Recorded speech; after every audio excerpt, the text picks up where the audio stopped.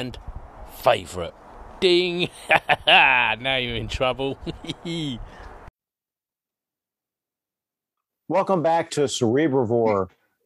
Today we're doing a bonus episode where we're answering some listener calls. The panel today is BJ, the Arcane Alienist, Carl of the Gemologist Presents, and myself, Jason of Nerds RPG Variety Cast. At the top of the show, we heard from Colin Green of the Spike Pit podcast and YouTube channel. And Colin, we very much appreciate you favoring us and look forward to any future, calls or messages you want to send us.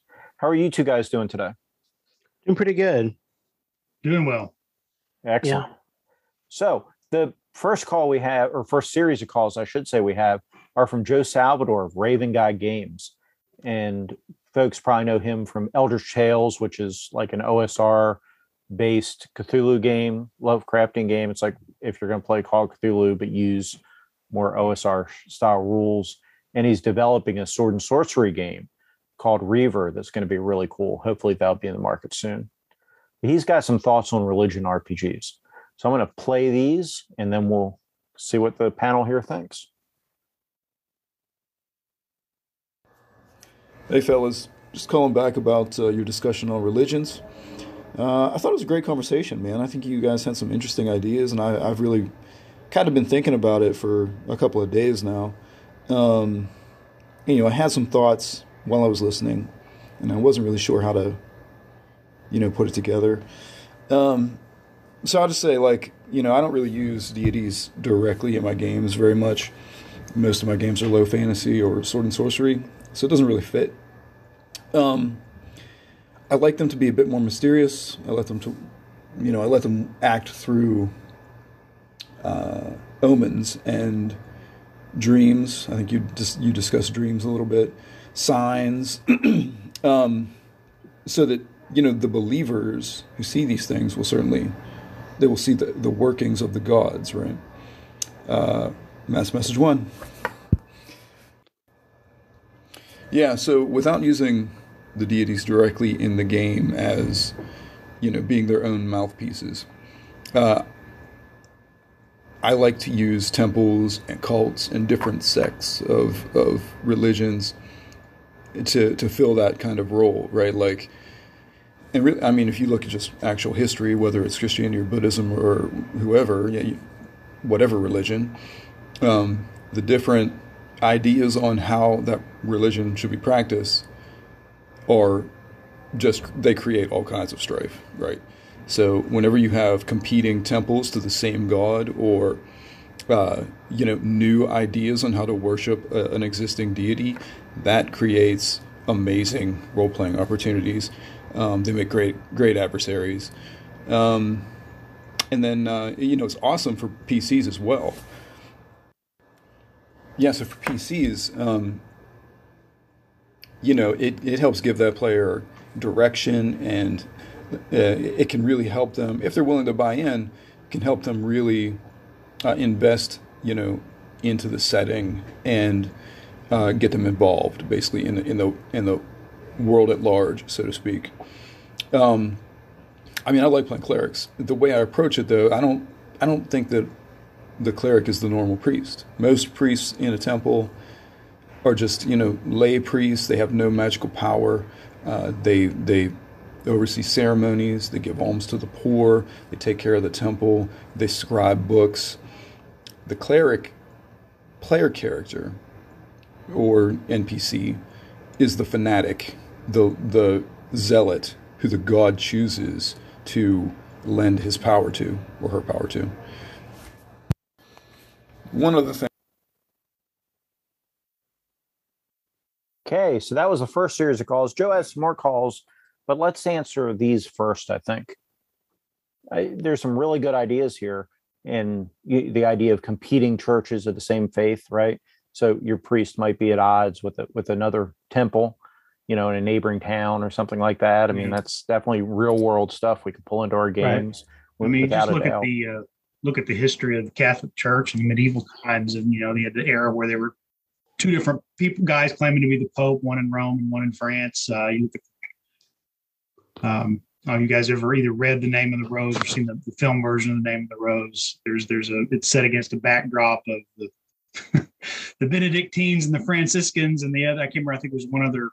They're calling each other heretics, and I think the movie plays it up a little more than it exists in the book. But you don't even have to go outside of one religion to see that there are schisms and fractions and factions and stuff like that. I think Forgotten Realms even does that. And there's the Shar, who's the goddess of night, but then there's an evil goddess, but then there's a heretical faction of they change the name a little bit and they're good, but their clerics still get spells. So it's like, well, where are these heretics getting their clerical spells from? Right. And have you done things like that in the past, Carl? No. I mean, I think, unfortunately, that's a rare example. I think that BJ cites. And normally, it's right. It's like temple from one god versus temple of another god in most of the games, right? You rarely do have like the ability to have like a monolithic religion, but then with different factions. I think. I like what I think Joe referenced in the Buddhist Temple Wars. Is that correct? So you could definitely do that, like in an Asian adventure style setting. I think actually, like the Karator setting, it was like the Shikenja were, unlike a specific priest or a specialty priest in, AD&D or whatever. There was like they really say the Shikenja, however you pronounce that. I'm probably pronouncing it wrong. But kind of worships the whole pantheon and is like an intermediary with the lay people for the whole pantheon. So, but then you would have different sects that come out. I mean, you even have like temple warriors in an Asian Adventures game. So, and then I mean, you recite the different factions in Catholicism, but it's Sunni versus Shiite has always been a big thing. So I think if you had a world like that, you could really use real world religious strife as a touchstone, which I think would be a cool thing, but it wuld be it wouldn't be traditional, right? It'd be it wouldn't be traditional. And then with the sword and sorcery, I mean that Joe Salvatore is particularly fond of. It's more like they're cults, right? They're different cults, and you have like the omens and the shamans who can interpret these omens and signs, and so. Go ahead, BJ. You're gonna say something. I would say it continues today. See, like I think there's been a recent schism in the Presbyterian Church. There's one ongoing in the United Methodist Church over different differences about doctrine and traditional versus modern approaches to stuff. So, right, but you wouldn't even have to have a schism per se, right? You could have just a rivalry between your churches too. Right. Neither one's necessarily saying the other one's a heretic, as much as they're saying we're the better Temple of Apollo, right, or whatever, right? And I think have that kind of thing going on. That's sort of been the again, to go back to Forgotten Realms, because it's sort of the default. It's become the default for D&D. Generally, is presented as there are some gods that have enmity towards one another, particularly when they have very different alignment. But for most of the part, the good and neutral deities tolerate each other. But there's a competition for devotees, so that they're trying to the god with the most worshipers is the most powerful. So even though they tolerate each other and they recognize that, hey, we have to have a goddess of agriculture. Right. So I don't want Shantae to go anywhere, but I want more worshipers for my tier. Yeah, agrees that, but he wants more worshipers for his devotion to justice. I love that competing temples idea you brought up, Jason, too, because that reminds me of like. Very much, like the novel by Ken Follett, The Pillars of the Earth, where each town we need to propose to have the biggest, baddest, most ornate, church. Mm-hmm. And I mean, it definitely is something I think that could be a really fun, mini campaign or addition to make, your real, like, I think one of the premises we had in our discussion about religion is to make it feel more real for the player. And getting like something involved around an adventure, I think could really draw players in. We all, it could be, hey guys, I go to the dungeon with you, but we want to. My religion is, or as the cleric would say, my religion is kind of asking me to do this. Can you guys help me? Right. So you could have all sorts of fun adventures with that.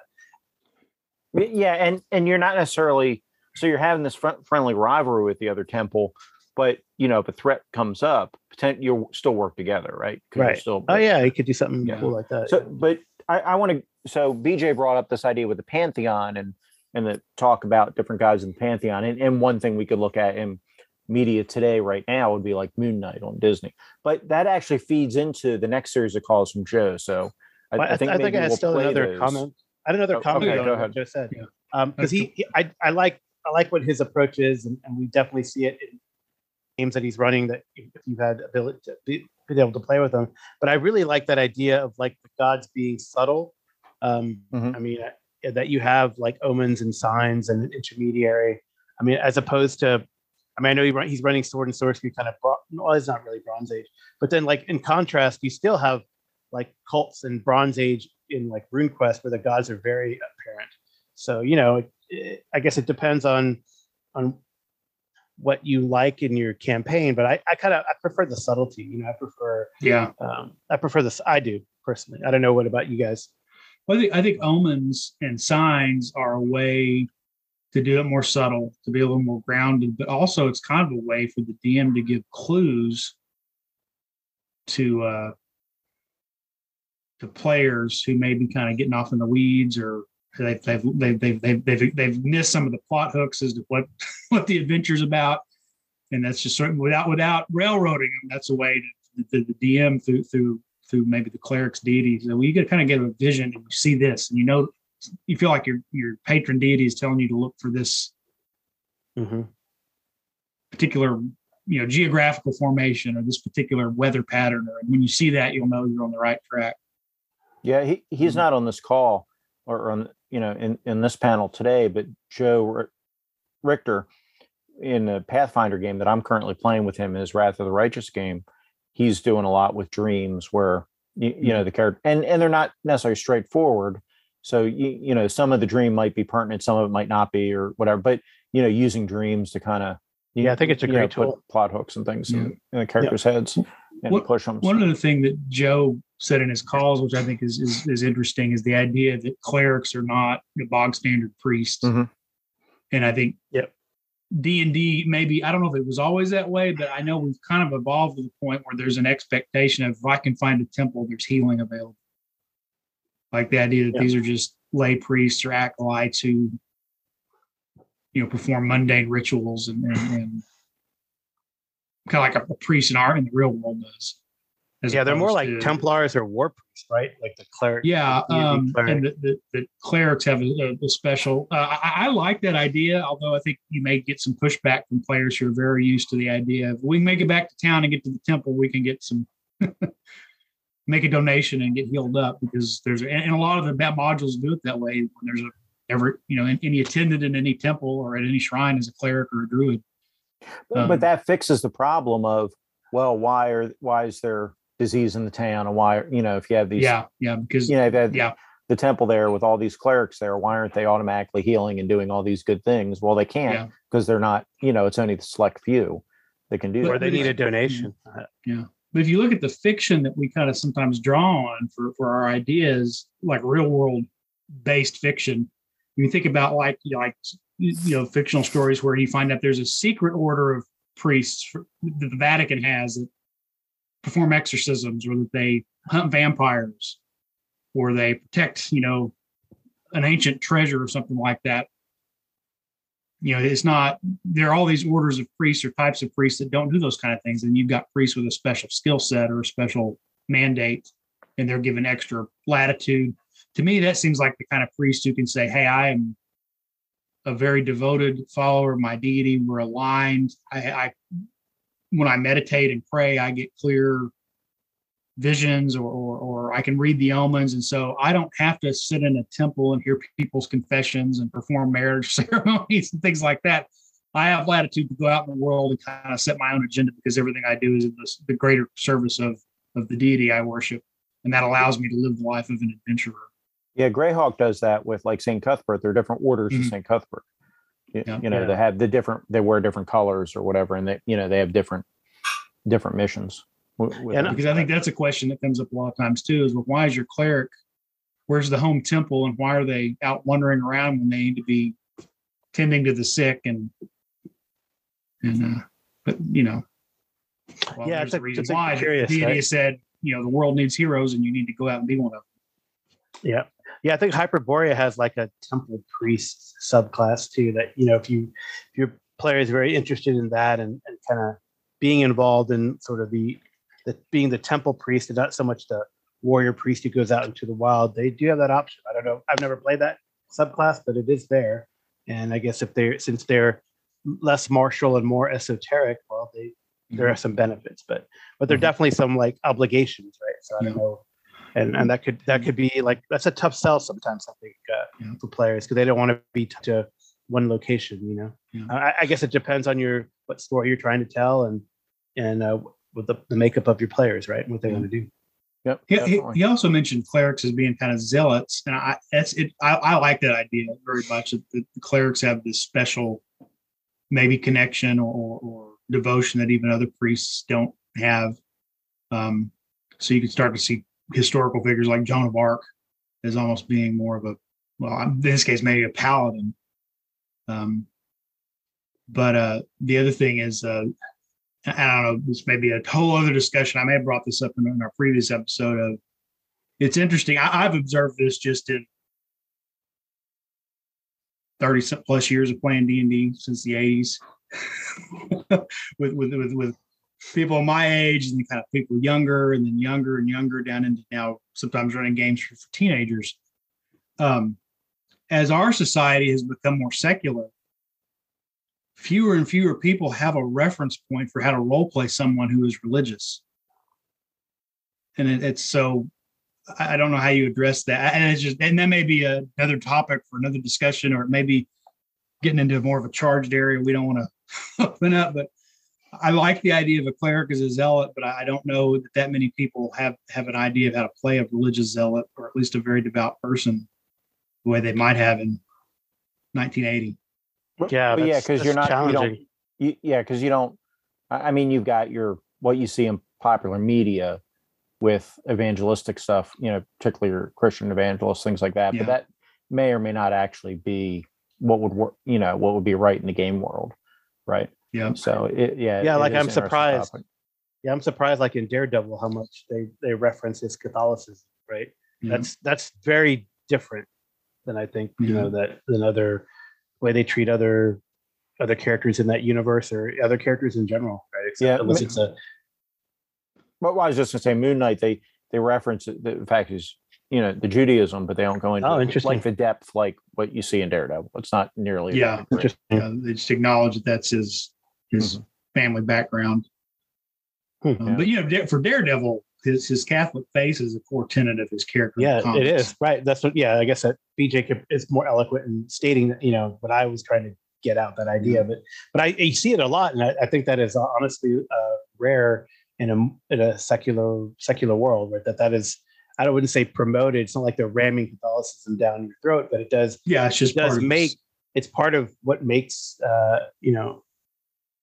Murdoch Daredevil, right? Matthew Murdoch Daredevil. And in the Netflix series, it gives you one of the all-time greatest Daredevil lines where he's in confession. He says, "I'm not asking for forgiveness for what I've done. It's what I'm about to do." Yeah. All right.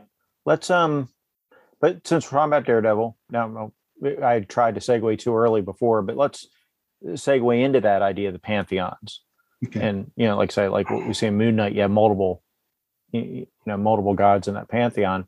Well, in our D&D worlds and our fantasy worlds, the vast majority of the religions are pantheons. They're multiple deities. They're not they're not just a single deity. And Joe had some comments on that, so I'm going to play Joe's calls and then we can answer those. One other thing I wanted to talk about, and this isn't really an original thought. I feel like I've heard this discussed. But it's the idea that, we approach fantasy religions with certain ideas about religion ingrained into us already. And mostly revolving around monotheistic religion and how it is practiced. There's only one God. All other gods are false. There's only one way to practice, that kind of thing. And in the fantasy world, what that usually leads to is that the gods are competing with one another, or the different clerics are competing with one another. My god is real, your god isn't. My god's greater than your god, or whatever. And I think in the ancient world, that wasn't really the case. And Rome provides a pretty good example of that. The Romans regularly adopted deities from their neighbors, like the Etruscans, from conquered peoples, like Egyptians or Celts. Just integrated those deities directly into their own pantheon, either whole cloth, perhaps renaming it, or linking those deities to their own deities. I think in Tacitus, he considers Odin linked to Mercury. I'm not sure why.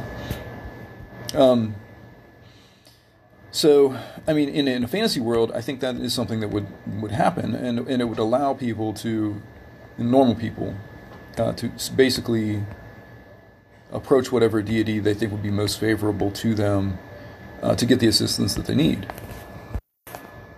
So yeah, trying to get back to what my point was, but so yeah, if polytheism is the norm in fantasy worlds, there's no reason to believe that commoners or PCs, unless they are clerics or paladins or something, there's no reason to think that they would just only worship one god. They would just visit whatever deity or temple they think would be most favorable to them to solve whatever predicament they're in. If they need help with the fields, they go to the fertility deity or whatever.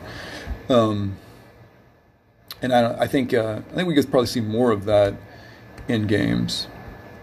So yeah, I don't know. I need to cut it off here. I'm actually losing my train of thought, like I said, and I keep getting interrupted. So all the best, man. Cheers. Hey, y'all. It's Okay. So some great ideas and ruminations there from Joe.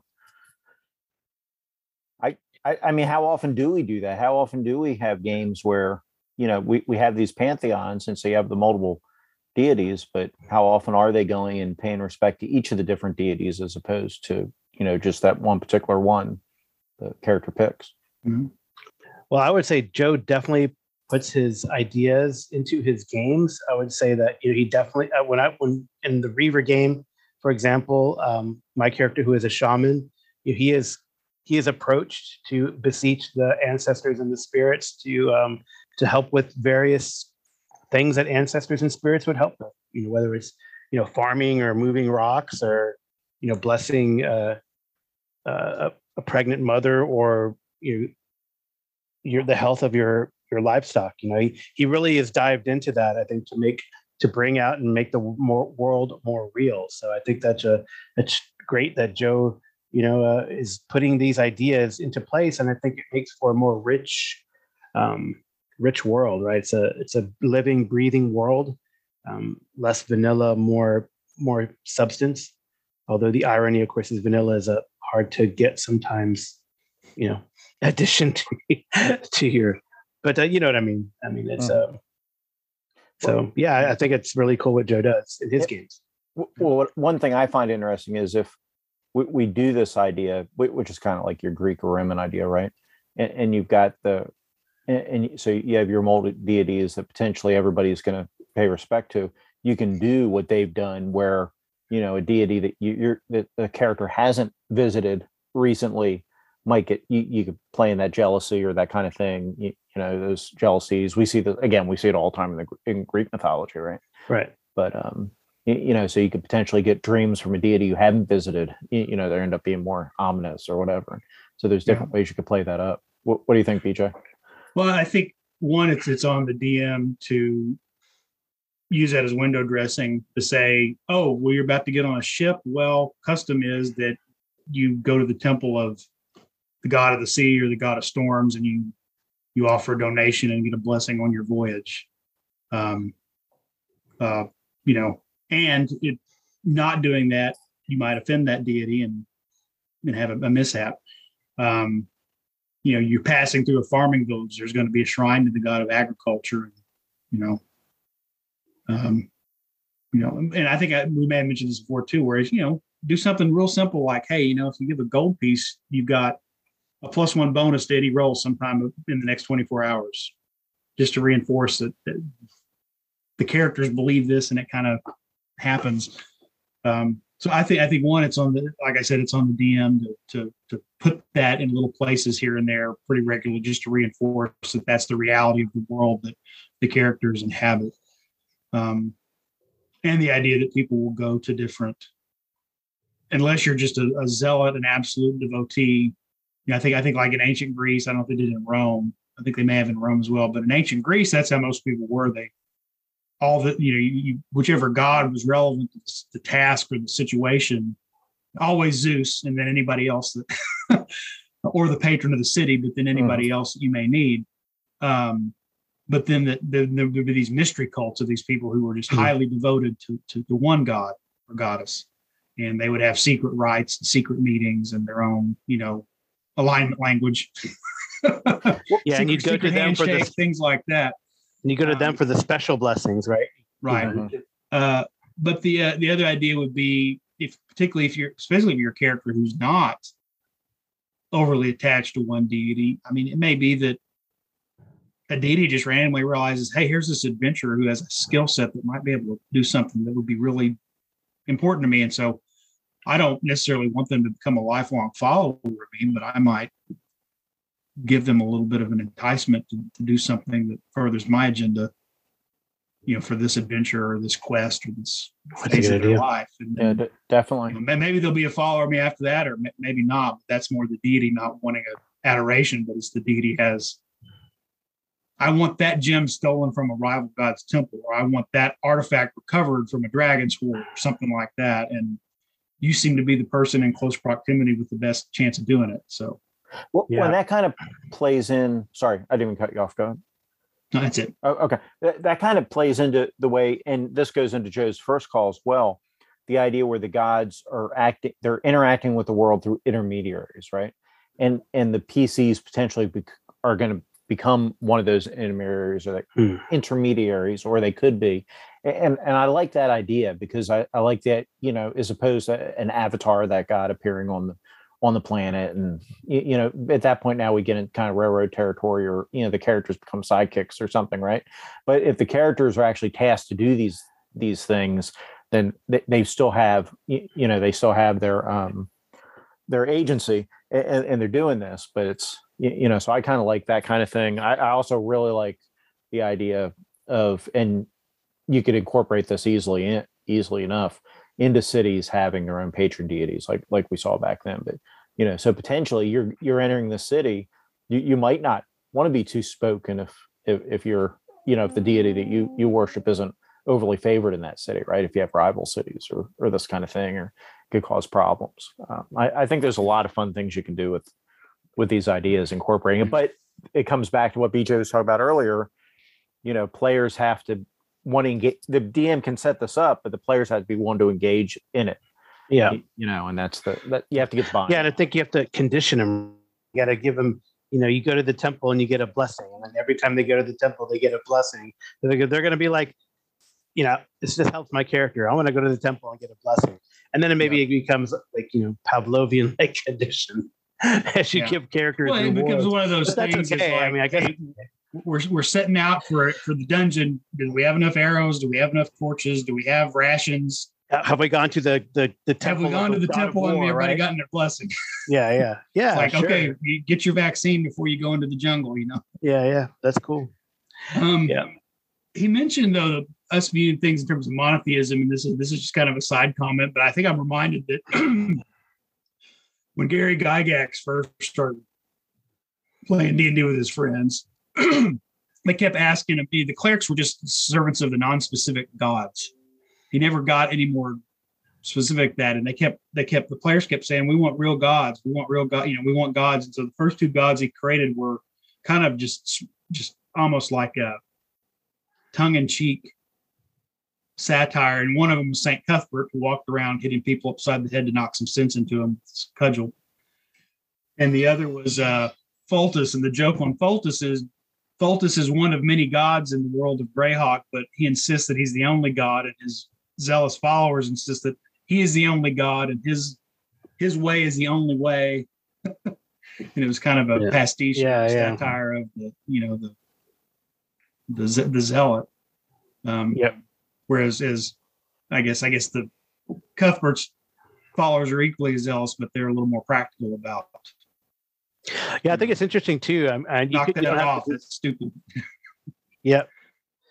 The other thing he did that Joe brought up is this idea of Rome and the empire subsuming or incorporating gods from other cultures. And that could be a really cool idea. And whether or not the players buy on, if they're from the imperial culture in your game world, or the client state culture in your game world, and whether they buy into the new way we're going to look at this deity that my people have been worshiping for a long time, or the old way, and that could lead to a lot of interesting stories and conflict. But I know Midgard by Cobalt Press, they do that sort of, different aspects of one particular deity depending on the location on where they're at. So I think that's kind of what Rome almost did. Is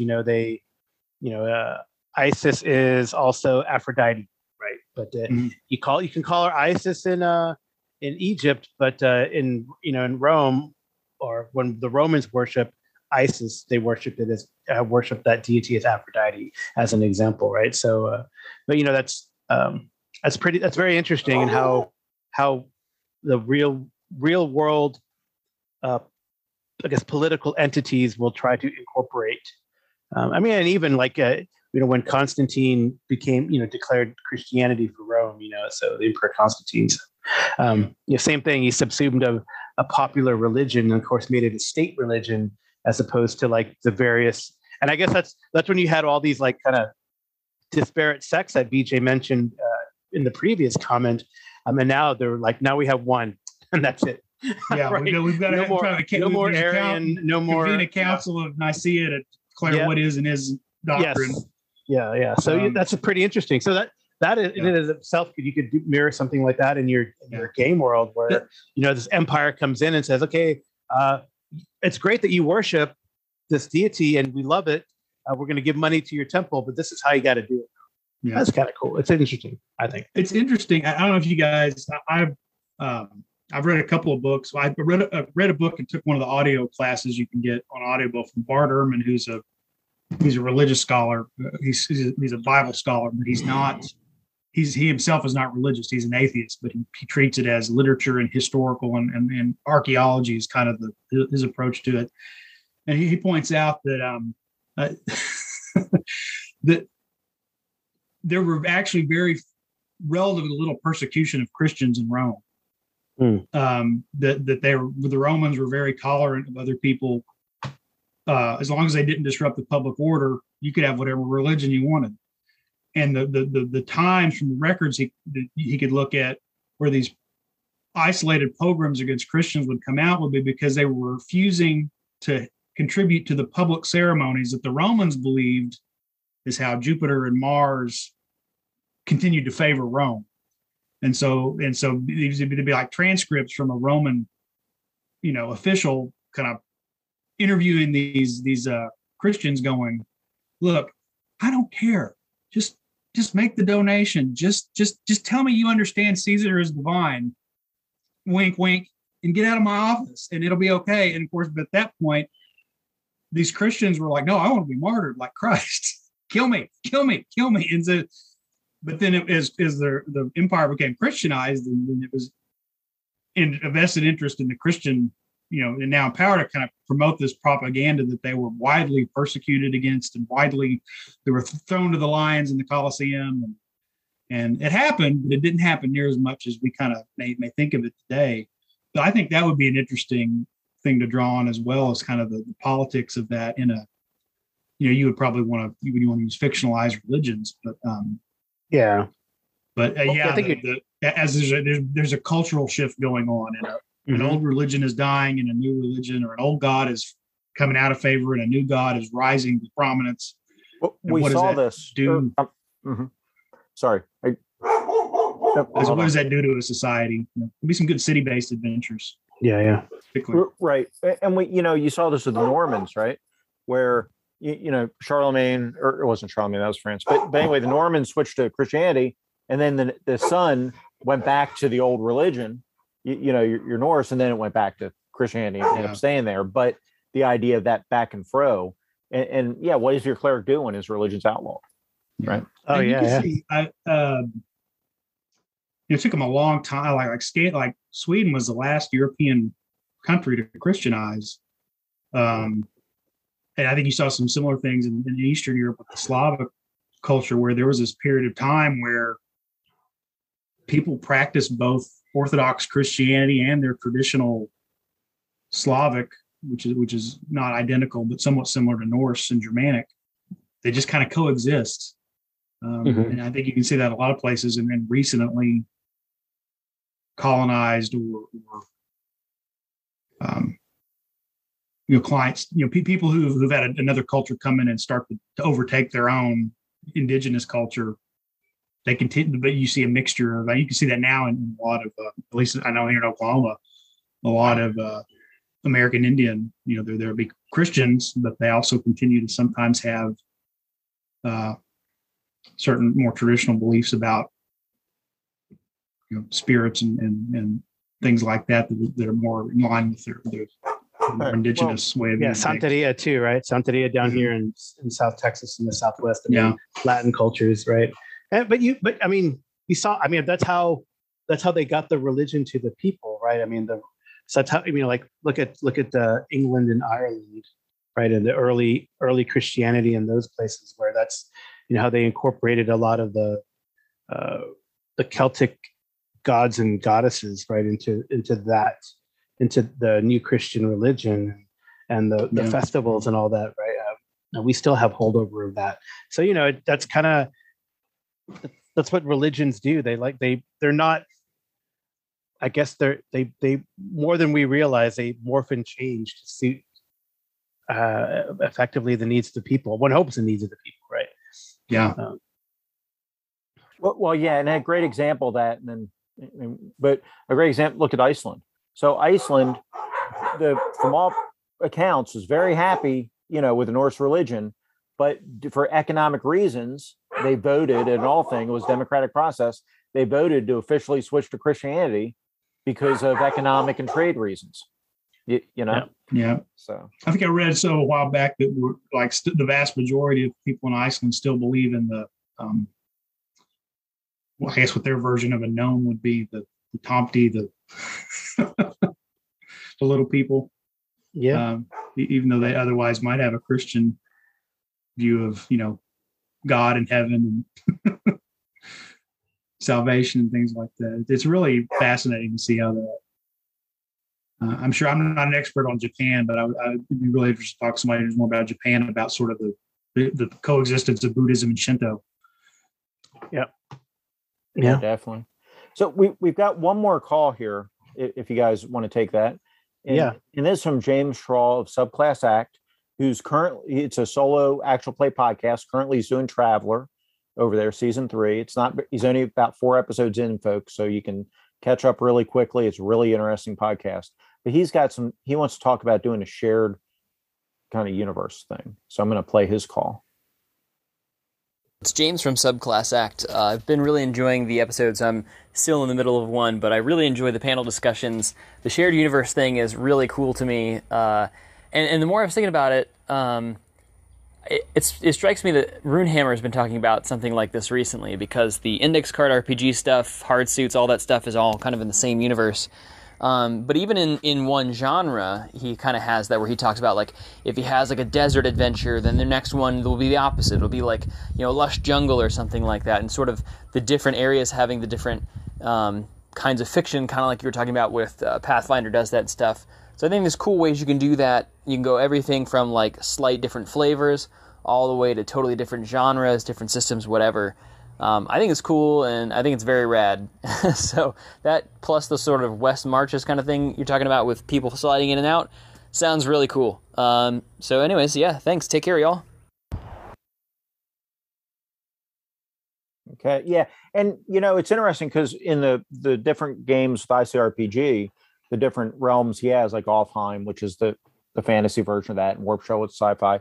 There's always been ties between those, but in even second edition, there are hints that there are ties between these different settings. But now it's come out more. It's more obvious as more setting materials published, and we go more in depth into it. But yeah, the idea of having a shared, which now this isn't new to Runehammer by any means. You saw this with Shadowrun, which fed back into what was the was it Earth, not Earth series, Earth Dawn book series, Earth Dawn, because Earth Dawn was a previous iteration of that world, right? Can you speak to that, BJ? Well, I'm not as familiar, but I know the idea with Shadowrun is Earth has a past history that's more magical, high fantasy, and that in Shadowrun, what's happened is those old. I can't remember if it's like the genes that lie in humanity that from back when they intermingled with elves and dwarves, so they get reactivated, and people are being born as orcs and elves, and it's right. It's like this. In the modern era.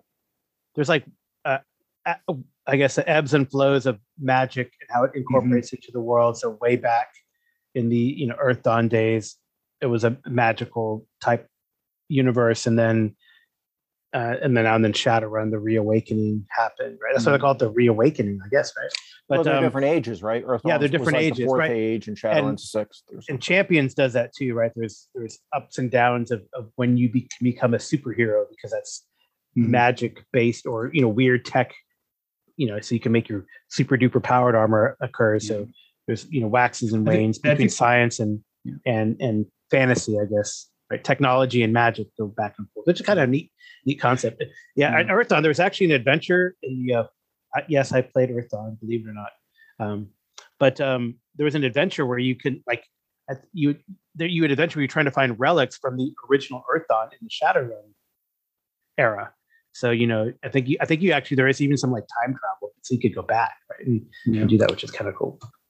There's also, I think, they've clearly moved past it at this point, but I think initially there was sort of hints that Warhammer 40K was just the far-flung future of Warhammer Fantasy, and then they as they began to build the 40K lore, they moved away from that. But it's our future as opposed to. Well, Age of Sigmar even makes that more clear, because you have effectively Space Marines and Stormcast Eternals. Yeah, Stormcast Eternals are effectively Space Marines. But what chapter are your Eternals? I'm sorry. Yeah. Yeah, sorry, that's some 40K lingo and jargon for you folks. The other interesting thing, and the irony, is that a great shared universe with multiple GMs would be Traveler, and that's what James is running. I think it would too. Yeah, because you could hey, BJ, you run Solomani Rim. Hey, Carl, you run, Spinward Marches. Hey, Jason, I know you're not familiar with Traveler, but just run a space opera type game in the classic. Make up your own world and put it anywhere, and it's the even the small part of the classic Traveler universe is big enough that you could put it anywhere. And that's actually what James has done. I mean, I've called into a show to man, I know you're not doing classic Traveler, but you are throwing some Easter eggs in there inadvertently that harken back to some of the things that Mark Miller and others put into the Traveler universe. So you could do it wherever, right? You could do it even, hey, maybe we're not in the Traveler universe. We're in some far-flung colony that never got incorporated into the Imperium, right? So, right, you mentioned that. What you do is you can create worlds with different, because Traveler allows for worlds that still have medieval level of technology. Oh yeah, for sure. Yeah, I've always wanted. And you could then impose some sort of Star Trek style prime directive where, hey, you've got an objective, but when you visit this world, you have to limit yourself to the. Well, you don't have red zones and amber zones, right? Red zones and amber zones, for sure. Yeah, we have plenty of games out there actually, though, that you don't have to have that prime directive per se, but Deadlands does this too, doesn't it, Carl? With Hell on Earth, and it has the Norse setting, Deadlands Noir, doesn't it? Have the timeline you do different timelines, right? You could even throw, if you like ETU and you want to be a bunch of Buffies, and Slayers. You could kind of meld Noir and ETU, and in fact, that's what the authors are kind of doing. I feel like we did this. Emmy and I did this legacy set of games at ChupacabraCon, and the authors are play testing a product, and they don't mind us sharing it because they want us to share it. But they're doing like a legacy thing where you're like ETU 1888, which is Deadlands, ETU 1932, which is Deadlands Noir. I mean, you know what I mean? So they're kind of wanting to incorporate that so that you can kind of go back and forth. Hey, you guys could travel to New Orleans for Deadlands Noir in your 1932 ETU, field trip, right? So I think it's pretty cool. People are thinking about that. I think that's what's really neat. So it's this collective zeitgeist of, hey, let's make this kind of shared universe, shared world, different time, shared timeline even, and you can jump back and forth. Yeah, I guess shared timeline is kind of what we're looking at, right? Yeah, that I idea just with got the different eras. I'm sorry, I just got the newest second issue of Carcass Crawler, which is the old school essential zine, and it has rules for energy weapons. Oh, Gamma World. So the previous one had rules for firearm, black powder firearms. Mm-hmm. So I think depending on which rule set, I mean, even there, like you could, or white box, you've got the conventional white box, which is just OD&D, but then they've done World War II, different versions of white box. As long as those rule sets are compatible, you can. I think most rule sets maybe can't do everything, but there's a lot of flexibility in most rule sets to where you could set up different time periods with different levels of technology and have them. Yeah, cross I mean, over, whether it's time Pathfinder. travel, different planets, or Pathfinder. Yeah, Gavin Norman's talked about before he launched OSE. There was talk about doing a post-apocalyptic, and I think that's still in the back burner somewhere. That he's probably working towards that. Yeah, it'd be Mutant OSE, MOSE.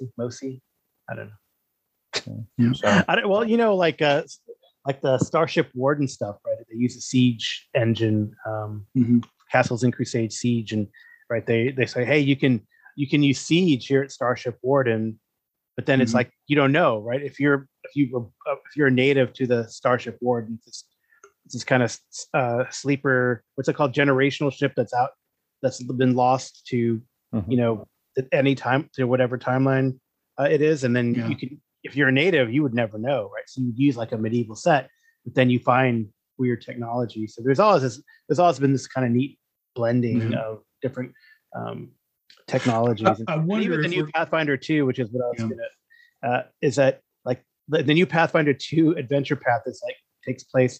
It looks. I mean, it's totally Deadlands. I mean, it's totally like guns and weird science and constructs. So I'm really. And I don't know because I'm not familiar. I'm just vaguely starting to get into Pathfinder 2 as a player.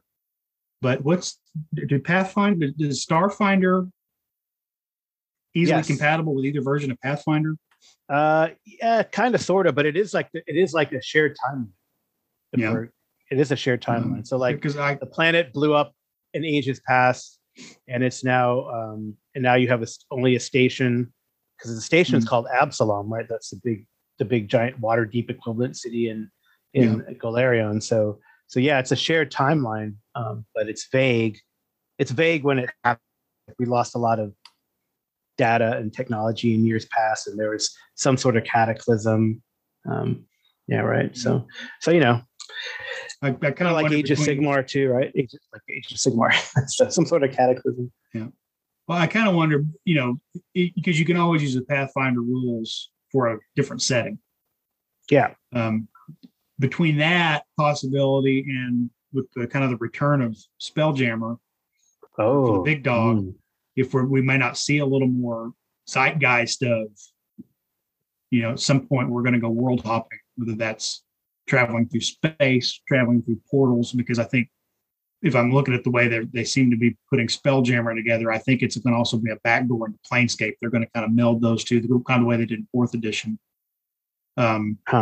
So it's like either, jump gates to the central nexus. Yeah, either we spell jam between worlds, or we find a way to get to Sigil, either by sailing there on a spelljammer or finding a hidden door, and then we can use Sigil to kind of hop around the multiverse.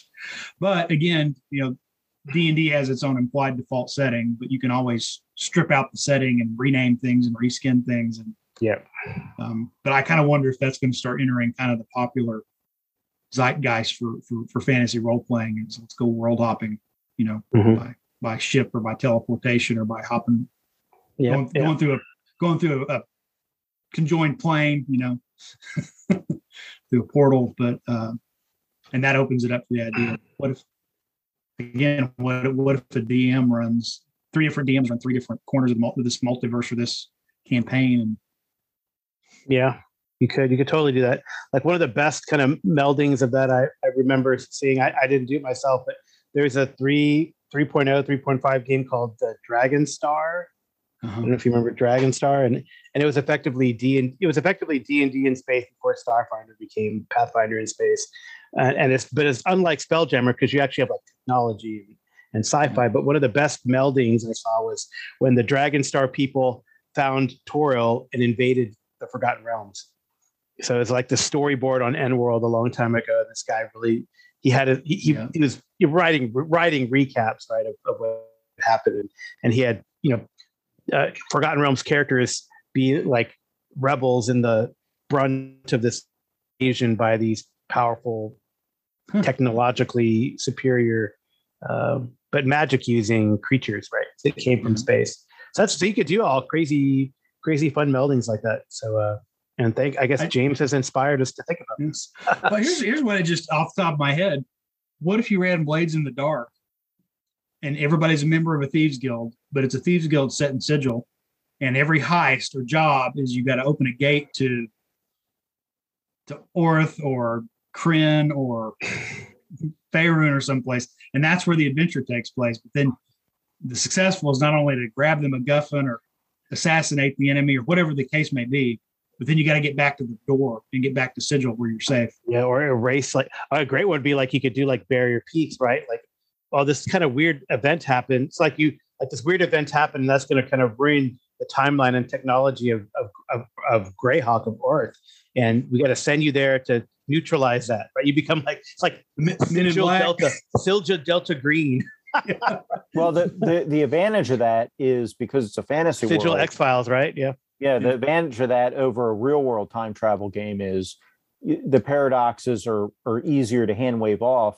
There's not, one of the problems and there's a whole nother episode we'll talk about time travel, but the issue with a time travel game if we're using our history, real world history, is it's so hard to the ripples and the problems you'd cause and then riffing off that, where using the fantasy world it'd be a lot easier to do that time travel game.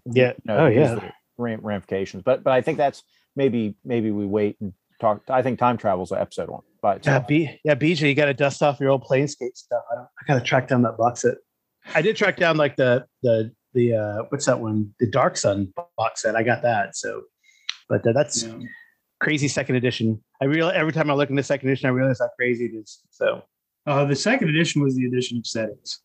The addition of what? I mean, it was the addition of settings. I mean, you kind of had going into second edition, you had kind of 4 variants on kind of traditional fantasy, and then in second edition they just piled on. Yep. Okay. Yep. Well, I think maybe, unless you guys have any closing thoughts, maybe we'll cut it off there. Thank you for helping me answer these calls. Really appreciate it. Yep. Thank you, callers. Thank you, Joe and James. And also thank you, Colin, for the enthusiasm. And Colin, yes, for the beep. Yep. So we're going to get Colin on a panel at some point. I know. Yep. We're going to work on that. We've he needs to talk about his game system that's coming out. His new game system, or his new old game system. Right? Is that roll dice, make some shit up, roll some more dice?